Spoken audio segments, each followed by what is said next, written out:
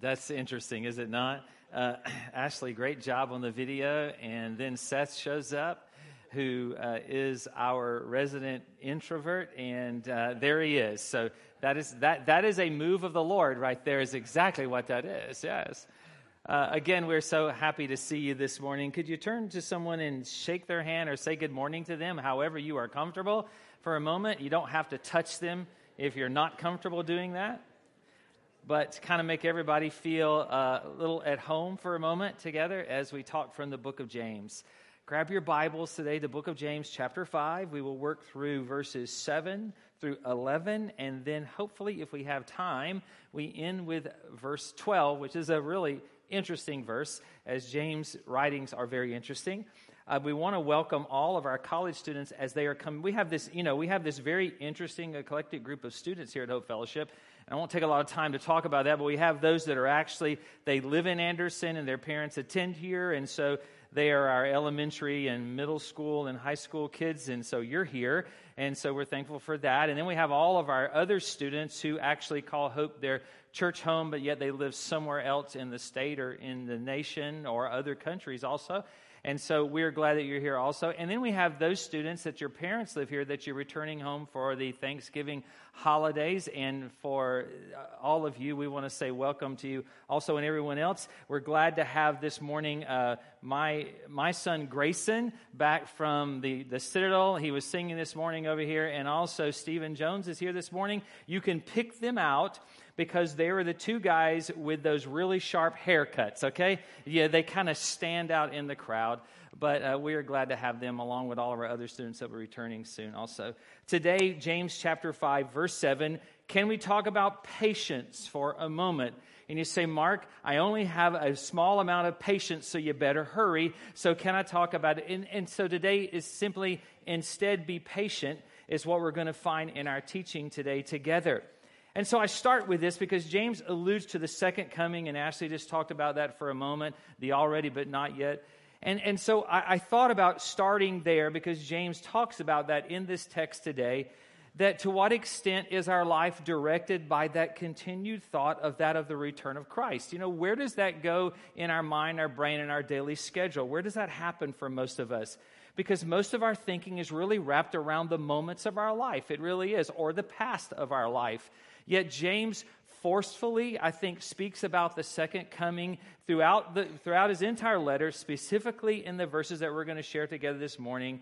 It's a fact that actually should be directing our lives. It actually is in the now that we're motivated today by the certainty of the future that Christ is going to return. All injustices will be made right, and all wrongs will be made right. And so we know that day is coming. And so what the book of James is, as we've said this so many times together, it's a pause in our daily life. It's that moment where we just kind of set back spiritually. We take a deep breath in all the commitments and all of the requirements of our lives. We take a moment and we look at ourselves. Yeah, James says that we look at ourselves in the mirror of the Word of God. We take these scriptures, these teachings, these concepts, we lay it over our life, and we see where those edges do not match up, and where those edges do not match up, we deal with that. We don't walk away from it, but we do it. So that is that common thread of faith without works is dead, that we hear this, we understand this, we realize that, but yet how does these things that James teaches us as the Holy Spirit speaks through him, how does that play out in my daily life and your daily life? That's exactly what he's talking about. And so it's this forward stance of faith that we have, that we realize that, yes, Christ is returning, and that is our hope. And we're going to talk about that a lot this morning. That is our hope. But how does that play out in the daily events of my life? So here's kind of where we are in James. For the past few weeks, a couple of weeks ago, we talked from James chapter 4. And James chapter 4 in verse 13, James said to us, he said, come now. And he uses that statement a few times in some preceding verses. He says, come now. And when James says come now to us, all right, it's not like this, let's have this fireside, wonderful little cozy chat, while we drink some eggnog. But it's sort of like this, hey, I need to talk to you about something because something is broken in your life. It's sort of like if you are a parent and you would say to your kids if you're at home, and I know this could be construed as somewhat being stereotypical, but just take it for what it is, okay? That maybe your mom says to you, just wait till your father gets home. I don't know if you've ever been said that, to by your parents. Or of course, it could be wait till your mom gets home kind of deal, And they're going to really straighten you out. Well, here's what James is saying, come now. And so he talks in verse 4 about that of arrogance. It's about when we go to a town and we plan to spend money, that we're arrogant, that we have control over our own lives. And then we go down to chapter 5 and he says again, come now. And I know that Travis did such an amazing job last week with the topic. I loved his topic title, and that is Mo Money, Mo Problems, And so I thought that was great. But he talks to us about generosity and that of the lack of generosity in our life. But he says, come now. But then we get to where we are today in chapter 5 and verse 7. And all of a sudden, there's this loving approach to you and I. Okay? It's not like wait till your dad gets home kind of thing anymore. Because he calls us brothers and he calls us sisters. It's the conclusion of the things that he has said to us prior to these verses. Because he said to us, hey, don't be arrogant. Don't be materialistic. But then he says to us, instead, be patient. Don't be arrogant. Don't be materialistic. But instead, he says, be patient. It's how you and I approach the injustices of our lives. How do we approach those things? How do we approach the challenges of our lives? How do we approach the weight, the burden of this life? How do we approach that? And here's what James says. You can be arrogant about that you're just going to take control, that you set your own destiny. Then he said, no, you can be materialistic about that you can look what other people have and you desire that to take it away from them because it rightfully belongs to yours. Or he said, you can be patient in your life. James chapter 5, verse 7, I began reading there. Be patient, therefore, brothers, until the coming of the Lord. I told you this is like this loving chat. Come sit down with me on the couch and let's have this conversation. See how the farmer waits for the precious fruit of the earth, being patient about it until it receives the early and the late rains. You also be patient. Establish your hearts, for the coming of the Lord is at hand, he said. Do not grumble against one another. I love that verse, brothers, so that you may not be judged. Behold, the judge is standing at the door. Verse 10, as an example of suffering and patience, brothers, take the prophets who spoke the name of the Lord. Behold, we consider those blessed who remain steadfast. You have heard of the steadfastness of Job, and you have seen the purpose of the Lord, how the Lord is compassionate and he is merciful. What James is saying is this. Here is how you can, here is how sometimes that you do react to the brokenness of this Genesis chapter 3 world that you live in. It is exactly what he's saying. You have to remember who he's writing to. Context is everything. He's writing to, as we go back to Genesis 1 and verse 1, he's writing to a people who are in dispersion. That means that they're fleeing Jerusalem under persecution by the non-believers. Why? They're following. It follows right after the stoning of Stephen, and they're being persecuted. So they're dispersing all over the known world. They're planting churches, and they're making Christ known everywhere. So they're struggling under this heavy load of life. And he says, hey, you can approach these hard times in your life by being arrogant. You can approach them by being materialistic in your life. You can do that and thinking, well, listen, here's the deal. I deserve this. They don't deserve that what they have, so I become contemptuous in my life, and that starts toward others, and then eventually it ends up being contemptuous toward God. We can do all of those kinds of things, and he says, hey, brothers and sisters, come, sit with me for a moment. Take a breath, a moment out of your day, and just be patient. Wow. Just be patient. What an incredible command that he gives us after all of these things that we have just talked about. And you say, I don't want to be patient. I want to be outraged. I don't want to be patient. I want to be outraged. So how are you approaching the challenges of your life. I thought about this a lot. There's a couple of ways that I think you can approach them. One is you can fight. Man, you can take things into your own hands and say, God, if you don't step up, then step aside, because I am going to handle this my own way. Or you can simply approach it with fright, that you reach your limit, you panic, you become paralyzed in your life, you don't know what to do, you can't make a decision, and you become overwhelmed. Yes, you can fight it, you can simply address it with fright, or then you can address it with flight. Man, I'm done. I am finished. It is over. I quit. I throw in the towel. What other kinds of analogies did you want to use in that? I'm going to withdraw from school. I'm going to resign my job. I'm going to get a divorce. I'm going to leave this church or leave church in general. I'm just tired of God because God is not stepping in and doing what I want him to do. And James says, hey, you can be arrogant. You can be materialistic in your approach to all of these kinds of things, because sometimes when we feel the weight of this sinful world, you and I respond to that sinfully, is what he's saying. But he says, instead, be patient. Instead, be patient. Now, I don't know about you, but sometimes I despise sermons on patience, don't you? Yes, I do, right? Yes, you can tell in the room there's a resistance to that because, man, we all struggle with that thing. So, James is saying this, but what does patience really look like? What does biblical Christian patience look like? So he doesn't leave us hanging, but he gives us some direction. So we start with the first thought is this: what are the characteristics of biblical patience? Go back to verse 7.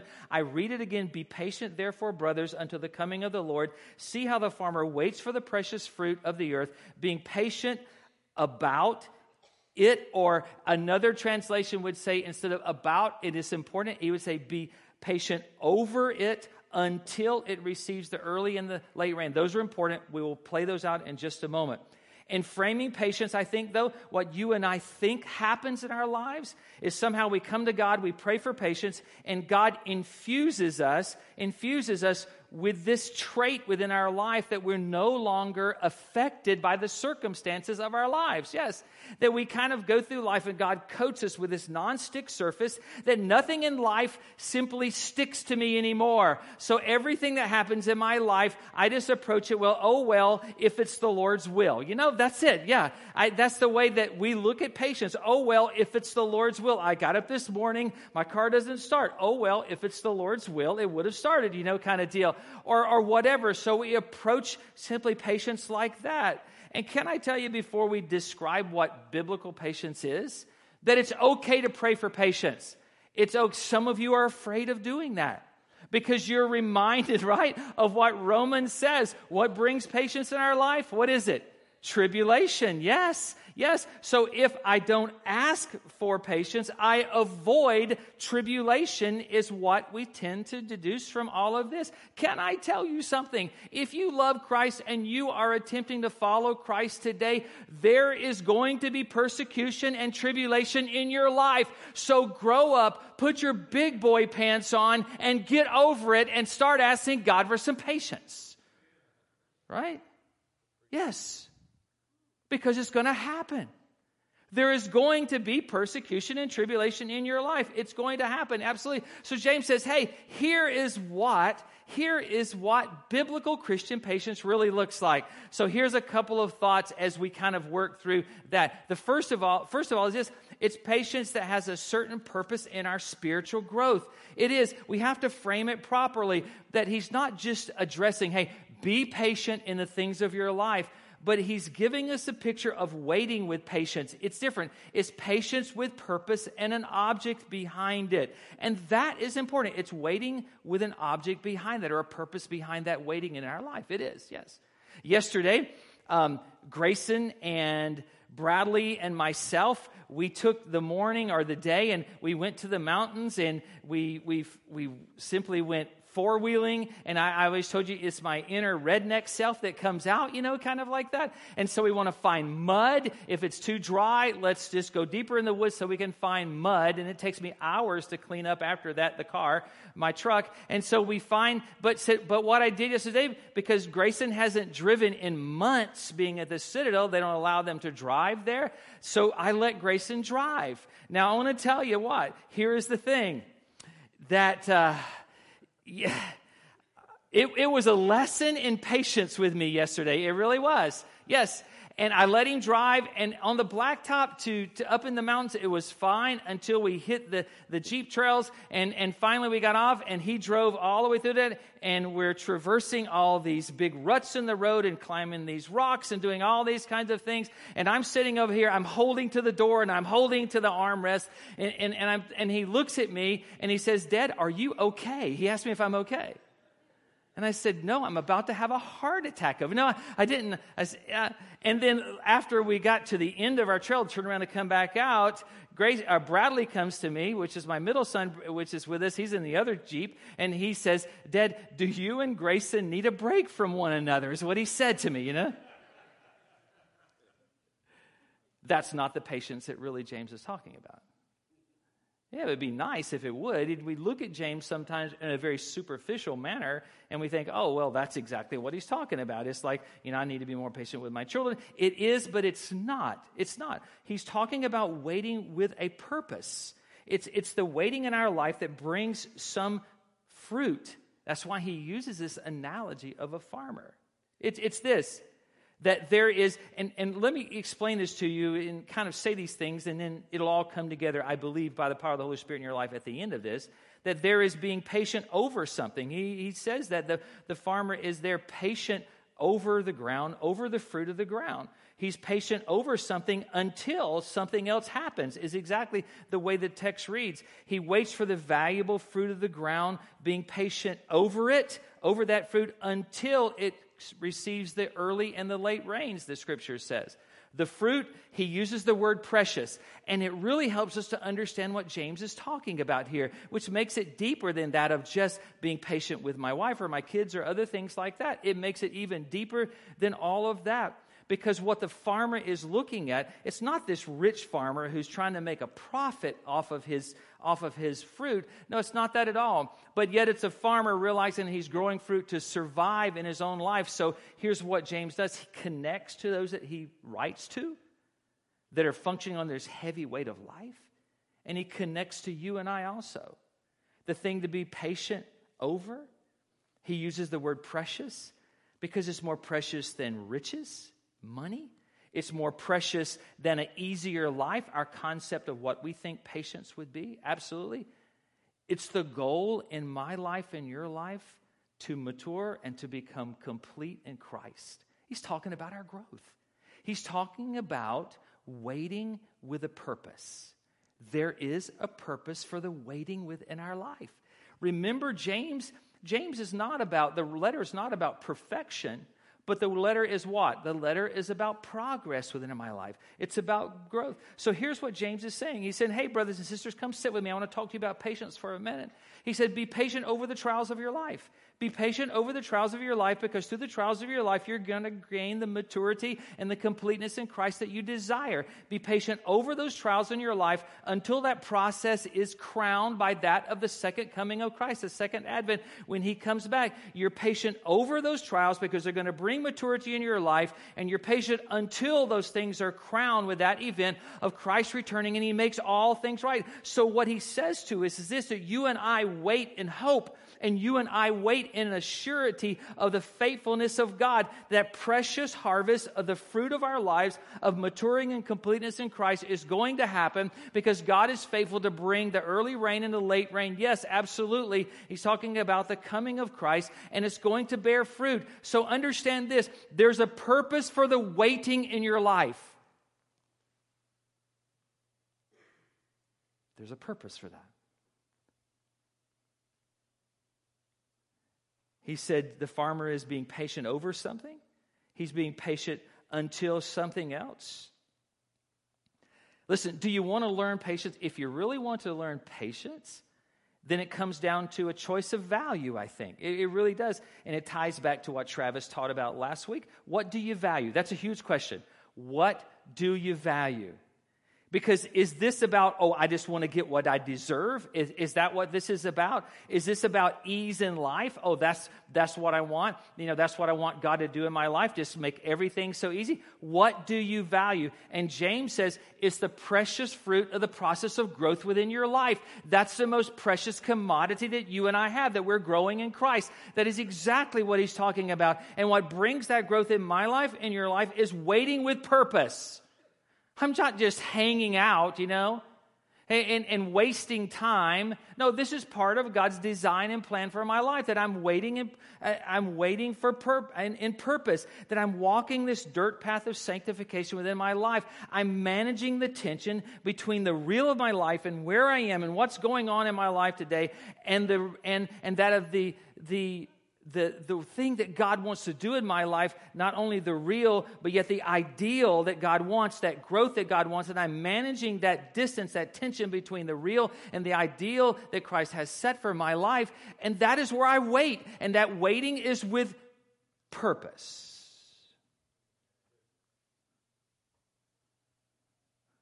So you just thought you were wasting time, huh? You just thought you were just hanging out.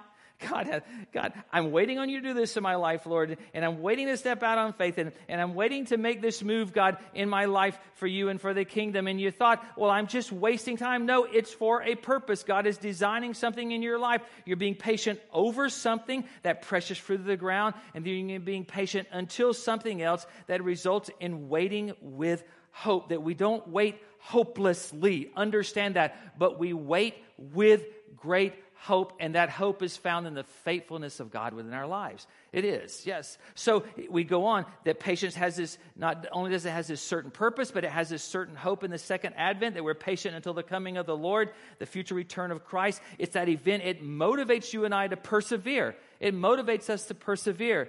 And we see that in the life of the farmer as he waits for the early rain and the late rain, the scripture says. And if the farmer could not hope in those rains, the surety of those rains to come, then all the work on his crops is futile. I mean, I'm not a farmer. Understand that. Realize this. I am not a farmer. But what I do realize is this, that you can plant seed, but if the water doesn't come, if the water doesn't happen, the seed is not going to germinate and it's not going to grow. At least I know that much. So if the farmer does not expect that or waits until that latter rain, then all the work he does is futile. Understand this. We wait with great hope. Realize that. It's based upon the faithfulness of God. When you look at the Old Testament, and you find texts that talk about rain, they always relate to that of the faithfulness of God. You can read these later if you like. It's Jeremiah 5, 23, 24. Deuteronomy, which is the Shema, 11, 13, and 14. It talks about that of the rain. It's about the faithfulness of God. The point is this, it leaves no doubt that how appropriate it is for you and I to practice patience within our lives. Because God has promised that rain. Understand that. Therefore, the farmer works diligently. And while we are waiting, we continue to work. We continue to believe, because faith without works is dead. What we know, if it doesn't play out in our lives, then really is it faith at all?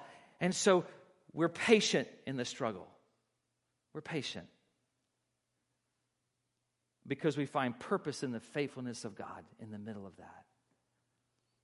And I hope that through the power of the Holy Spirit that He speaks that into your life this morning. That you realize that in the moment of waiting, in the time of waiting, wherever you are in your life, that there is purpose in that. And it's not hopeless, because it is simply based upon the faithfulness of God. Not only is there purpose, or not only is there hope, but yet there is a certain posture in our conduct as we wait on the Lord. I go back to the text again. It's verse 8. You also be patient.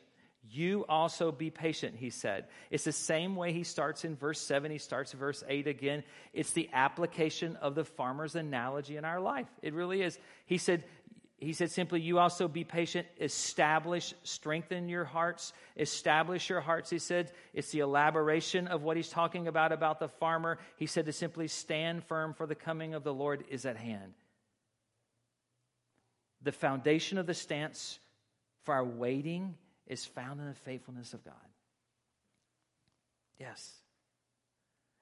And I because of our culture, driven by, I think, busyness, because of our culture, driven by that of the instantaneous fulfillment in our lives sometimes with things, that, man, waiting is something that's far beyond our understanding today. It really is, because we almost view it as if it's just this colossal waste of time within our lives. But understand that the waiting that you find in the Bible, especially what James is talking about, is not this just casual thing of you sitting back and doing nothing. You have your arms crossed, you're laying back and you're kind of relaxing in the recliner. That is not it at all. That's not what it is. But simply, it is not this passive type of waiting, but it is this very aggressive style of waiting, and that is that I'm believing in faith. Why? Because he says this, that while you're waiting, establish your hearts, be strong, understand that I'm believing and I'm trusting God, I'm doing the things that I know to do.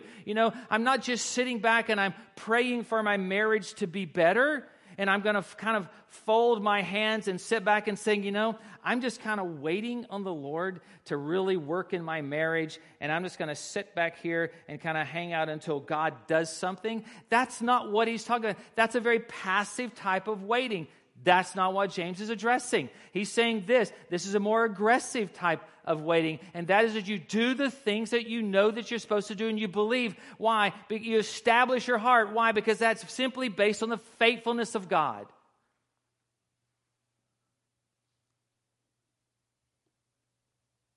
It's waiting with purpose. It's a very aggressive type of waiting that James is talking about, because during this process, the farmer is planting, the farmer is weeding, and he is taking care of the fruit of the ground so it will come up and will bear a great crop for him and his family. And it tells us this: it's a waiting that involves action in my life and in your life. Do you want to learn patience?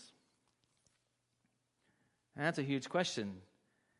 Then, since you've set your hearts on becoming mature and complete, and since your hope is in Christ's soon return, you choose to stand firm.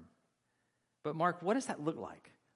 What does that look like? I am so glad you asked that, because James answers that question. It's how do we practice biblical patience? Look at verse 9. I love verse 9. I love this. Here it is. Because James knows us. The Holy Spirit, it's the Holy Spirit working through James that knows us.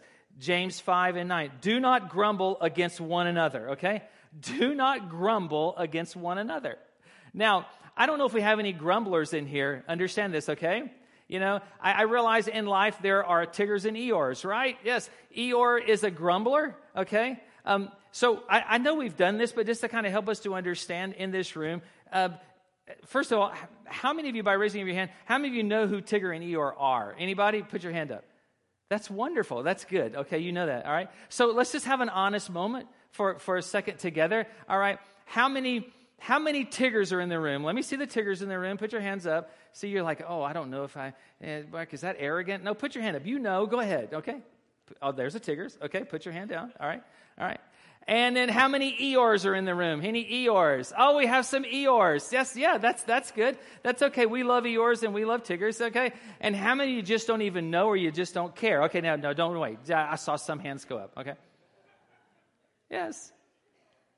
And he goes, I love it because James knows us, doesn't he? He says, hey, do not grumble against one another. It's not like he's talking to, a group of people that is somehow a figment of his imagination. He's talking to us. He said, don't grumble against one another, brothers, so that you may not be judged. Behold, the judge is standing at the... This is serious business when it talks about grumbling. It is.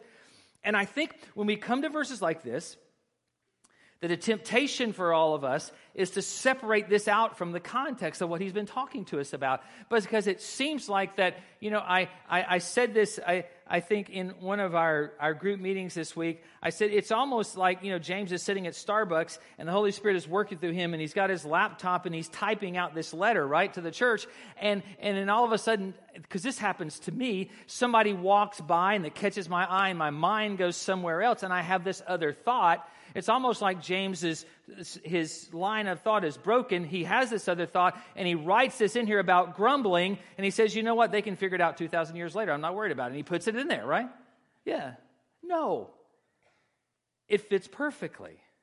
It really does, because if we look at it as somehow disconnected, we miss the point, because he's turning from the nature of biblical patience to that of a manifestation of what biblical patience looks like. He's making it very practical for you and I, which we have to do that. What does it look like to practice Christian patience? So what he does, he gives us an application. He gives us one application. Not some ethereal idea, but he talks to us about something that we do occasionally, and some of you do it a whole lot, and that is that he gives us this application of grumbling, and then he follows up with a model. He follows up with a model in that prophets, and then he has to throw Job in there. If you're going to talk about patience, you got to talk about Job, right? So he kind of flings Job right in the middle of all that, and that makes us nervous and break out in a sweat, because we know somewhat of the story about Job. It does. So, but this is not a good grumbling. Understand this. There are places like in the book of Matthew where the word is used the same place, and it talks about sighs and moans for good things that you desire in your life. But this is about grumbling about against each other. It's a grumbling to simply be avoided. Here's the thought. Because in my life, sometimes my patience decreases as my struggles increase. That happens to us. It does. That suffering people sometimes become selfish people in life, and we become the center of our own universe, and we look at each other with contempt because your life is going fine, and here's my life over here, and my life is everything but really going well right now, and you appear to have everything in line, and I just have nothing in line. And can I tell you, if you are judging people's lives by Instagram and Facebook, stop it, okay? Stop, all right? Anybody can be anything on social media. Do you know that, right? Anybody can smile for a photograph when their life, pardon expression, is in the crapper. That is exactly true. Yes.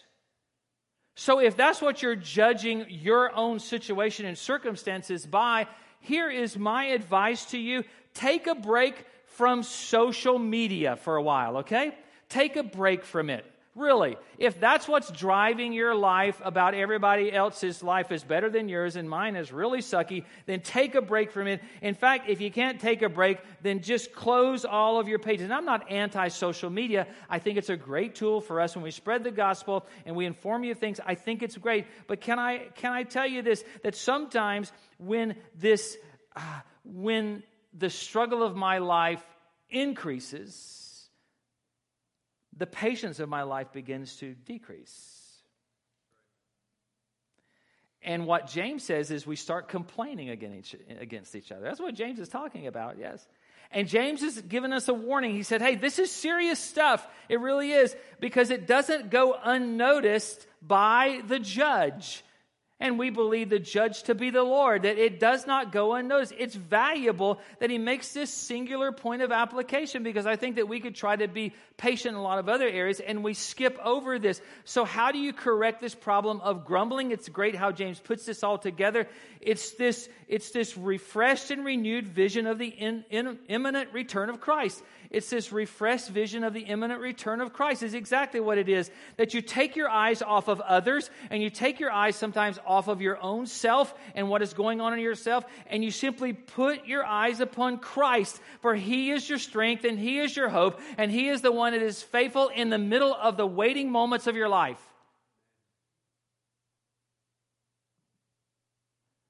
And I'm only going to grumble against you when I'm focused upon you.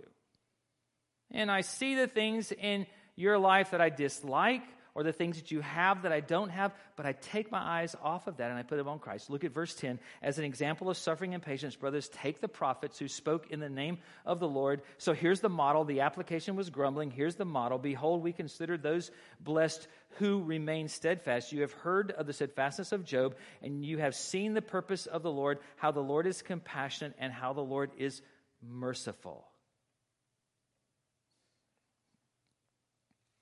And so James focuses on three elements, three elements of how patience works in our life. And I have to run through these real quick. He said first is suffering that enters our life. He said second is perseverance. It's an aggressive type of patience within our life. It's not this passive thing of just waiting back, not doing anything until the Lord shows up in somehow in a cloud or fire or whatever. But it's actually doing the things that we know to do and believing and standing firm in our life. And then I love the last one. He says, and it's also blessing. It comes from the Lord who is full of compassion and mercy. That suffering that we sense, that. Can I tell you what? I looked at this word, not getting real academic, but I looked at this word suffering, and it's not a passive form of suffering. It's just that you're miserable or it's misery that comes on you because of life in general, but it's a very active sense of suffering because it simply talks about how we suffer in the endurance in those times of our lives of waiting. It's the hardship that we find as we grow in Christ. It's those hardships that we experience in our life when we take a stand for God. That's exactly what he's talking about. It's really a different type of suffering. It is.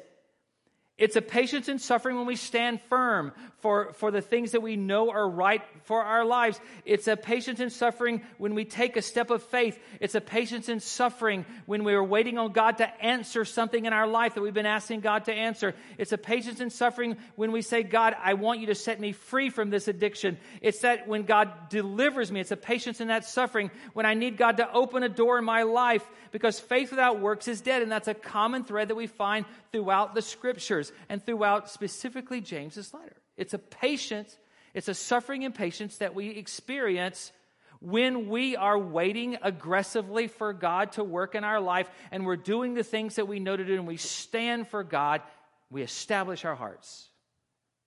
You see, it's real easy to read James superficially. It really is.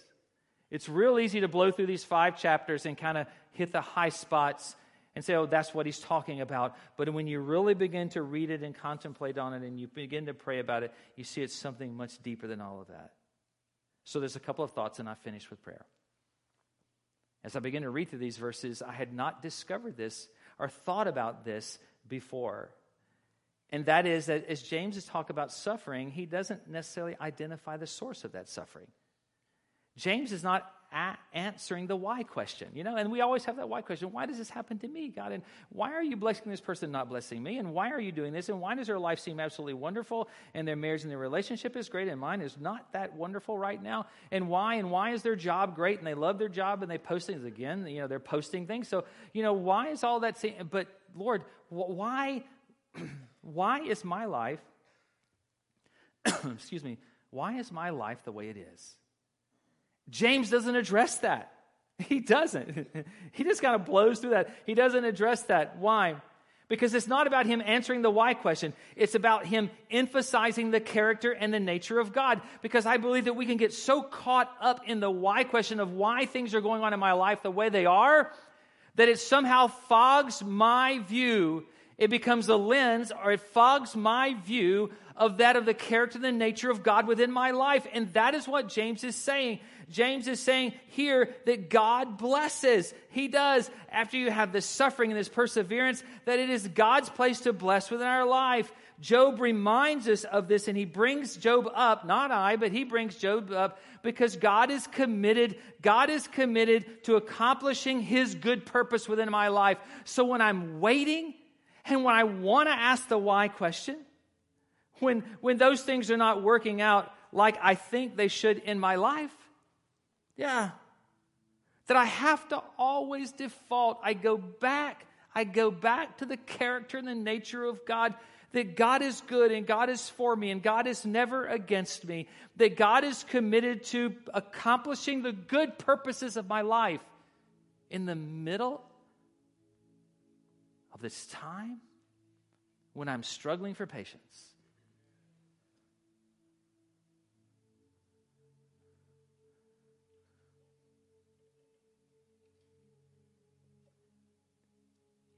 Here where James talks about God being compassionate, he uses a word that is only used in the Greek in this one verse. It's never used anywhere else in the Bible. I put the word in your notes this morning. I did. It's Polysplanchnos. That's an interesting word, isn't it? I had to practice that a lot, okay?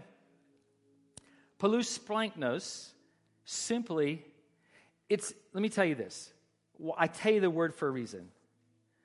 Because it's a word that separates God and myself. You say, Mark, there's a whole lot more than that word that separates you and God. I know, but it's one of them, okay? So don't judge me. Just listen for a moment. Because I can tell you that I'm compassionate. And I can be compassionate. I can. And I don't say that in an arrogant way because it's Christ within me. So I can be compassionate. Yes, I can have compassionate moments, but I can also have moments where I'm not compassionate. And I have those sometimes. But this word that's used here, the only place in the Bible that's used, it simply means that God is full of compassion. Meaning that there is no lack of, there is no absence of, but He is full of compassion. So what does it look like for you and I when we practice biblical patience? It looks like the prophets who keep speaking. It looks like Job who suffers and he perseveres, holding on to the faithfulness of God, that God is a God of, He is full of compassion. And He does what is best for me. So in those moments when I'm anxious, in those moments when I have unresolved issues in my life, what do? I submit consciously to the greatness of God. It doesn't always give me the answer to the why question. No. It doesn't always say, this is what I should do. I don't always get that. But I just submit to the greatness of God because He is faithful. And that's enough. And that is sufficient. That I submit to His greatness.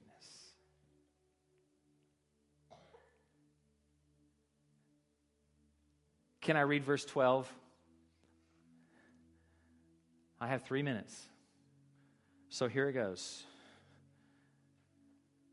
But above all, my brothers, do not swear either by heaven or by earth or by any other oath, but let your yes be yes, let your yes be true, or your no be no, let your no be true, so that you may not fall under condemnation. She said, Mark, there's another one of those verses. It just doesn't fit. It's kind of thrown in there. No, but it absolutely does. We said from the very beginning that James is a commentary of the Sermon on the Mount that you find in the book of Matthew, and that's exactly what James is doing. He's referring back to the teachings of Christ, where Christ simply confronts the Pharisees about them creating oaths that they would keep, and they'd create this oath that they would keep in order for them to actually not keep oaths that would be weightier within their life. It would make them look super spiritual. And so that is what he says. So he says, be honest with your speech. Let your yes be yes, your no be no. Let them be true and be honest with your speech. But then what James does, he takes it to another place because he says above all. Because James is dealing with something even bigger than that of honesty in speech. He really is. Because you have to look at this in context. Who is he writing this letter to? He's writing to these people that feel the heaviness of life. He's writing to these people that are suffering. They have unanswered questions. They're dealing with contempt within their life. They're responding right and wrong to all the pressure of life. They are. And they might tend at some point when the pressure is on, and we've all been here, to somehow strike a deal and a bargain with God, and they will say to God, God, if you will just deliver me, God, if you will just do this for me, then I will do that for you. And that is why James puts this here. Because when we do that, We step out of the grace of God or understanding the grace of God within our lives, because the reality of all of this in our relationship is this, that when we try to make a bargain with God, we assume that our worth is to the point where God is willing to deal with us through that. So we choose to bargain with God with something that really doesn't belong to us anyway, and that is us.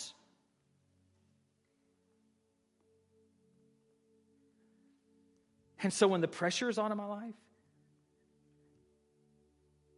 and the whys are unanswered, when I'm squirming in the moment of waiting, that I'll say to God, God, if you will just do this, I will serve you forever. God, if you'll just answer this, Lord, if you'll just give me this person in my life, then God, that will complete me and I will serve you forever. And it simply says this, no, stop, because what that is an affront to the very grace of God within our lives, because we go back to the character and the nature of God, that He is a God full of compassion. He is a God that is committed to accomplishing His purposes within your life, that you don't have to make a deal with Him, because He's already committed to you. Realize that. That He's accomplishing a greater purpose in your life today, where you are and what you are experiencing within your own life. That we bring nothing to the table. Understand that all the weight of all of this is on His shoulders. It is not on ours. And because of His grace, I don't have to impress Him with words. Because of His grace, I don't have to come to Him and try to paint a picture of myself that is not true or somehow embellished in some way. But I can come to God and I can speak honestly to God. I can be honest in my words and say, God, here's my life and I'm struggling with this issue and I really want to know why, God. But if you're not going to tell me why, I'm still going to trust you, because I know that you are faithful and you are a God full of compassion. And it's a beautiful thing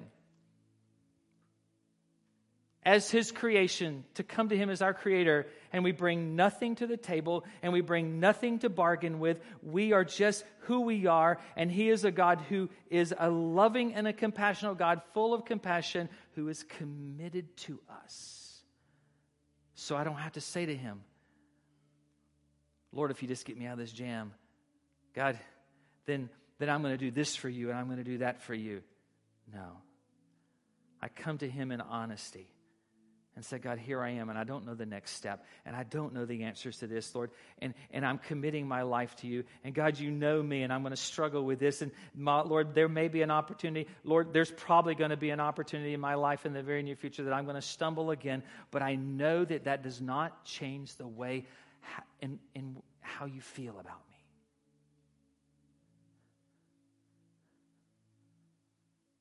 Do you know God like that? Do you understand His nature and character?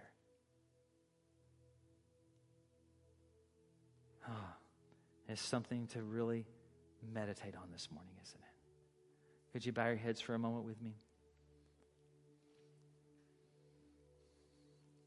Father,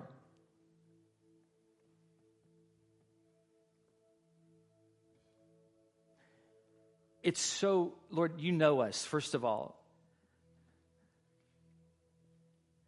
But God, in our prayer and in a moment like this, as you know, Lord, we're just expressing how we feel, because that's part of our relationship with you, the healthy part of our relationship with you.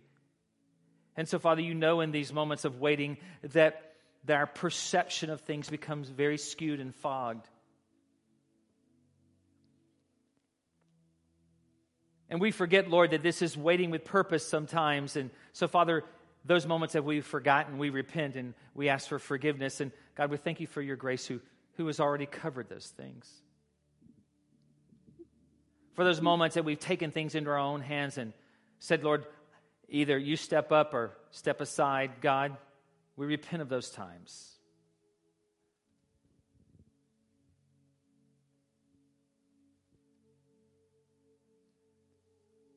Father, for the times that we have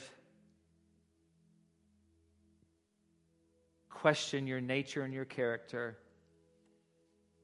That, God, that has not changed the way you feel about us or how much you love us.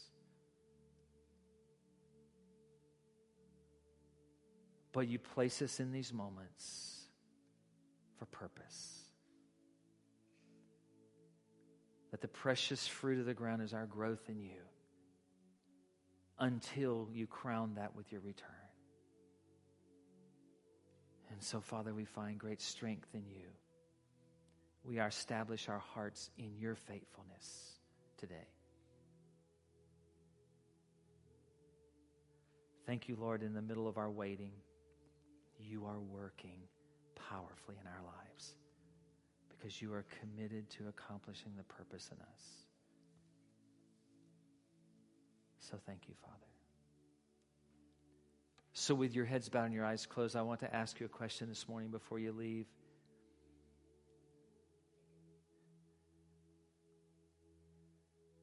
How many of you would say to me this morning, but I guess more importantly, this is between you and God, because I can't do anything other than just share with you what God has placed upon my heart.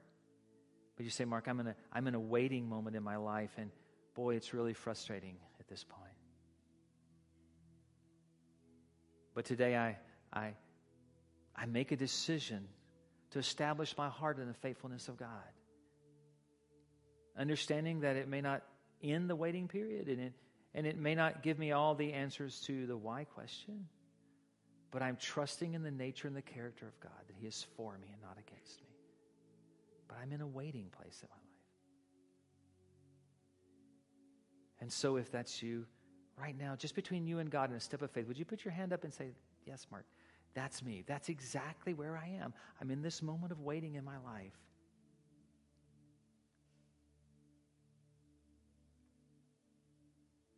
And I want biblical patience. That I'm going to wait in an aggressive manner, trusting God, believing God, doing the things I know to do. And understanding there is purpose in where I am. Because I understand the nature and the character of my God. Thank you, Father.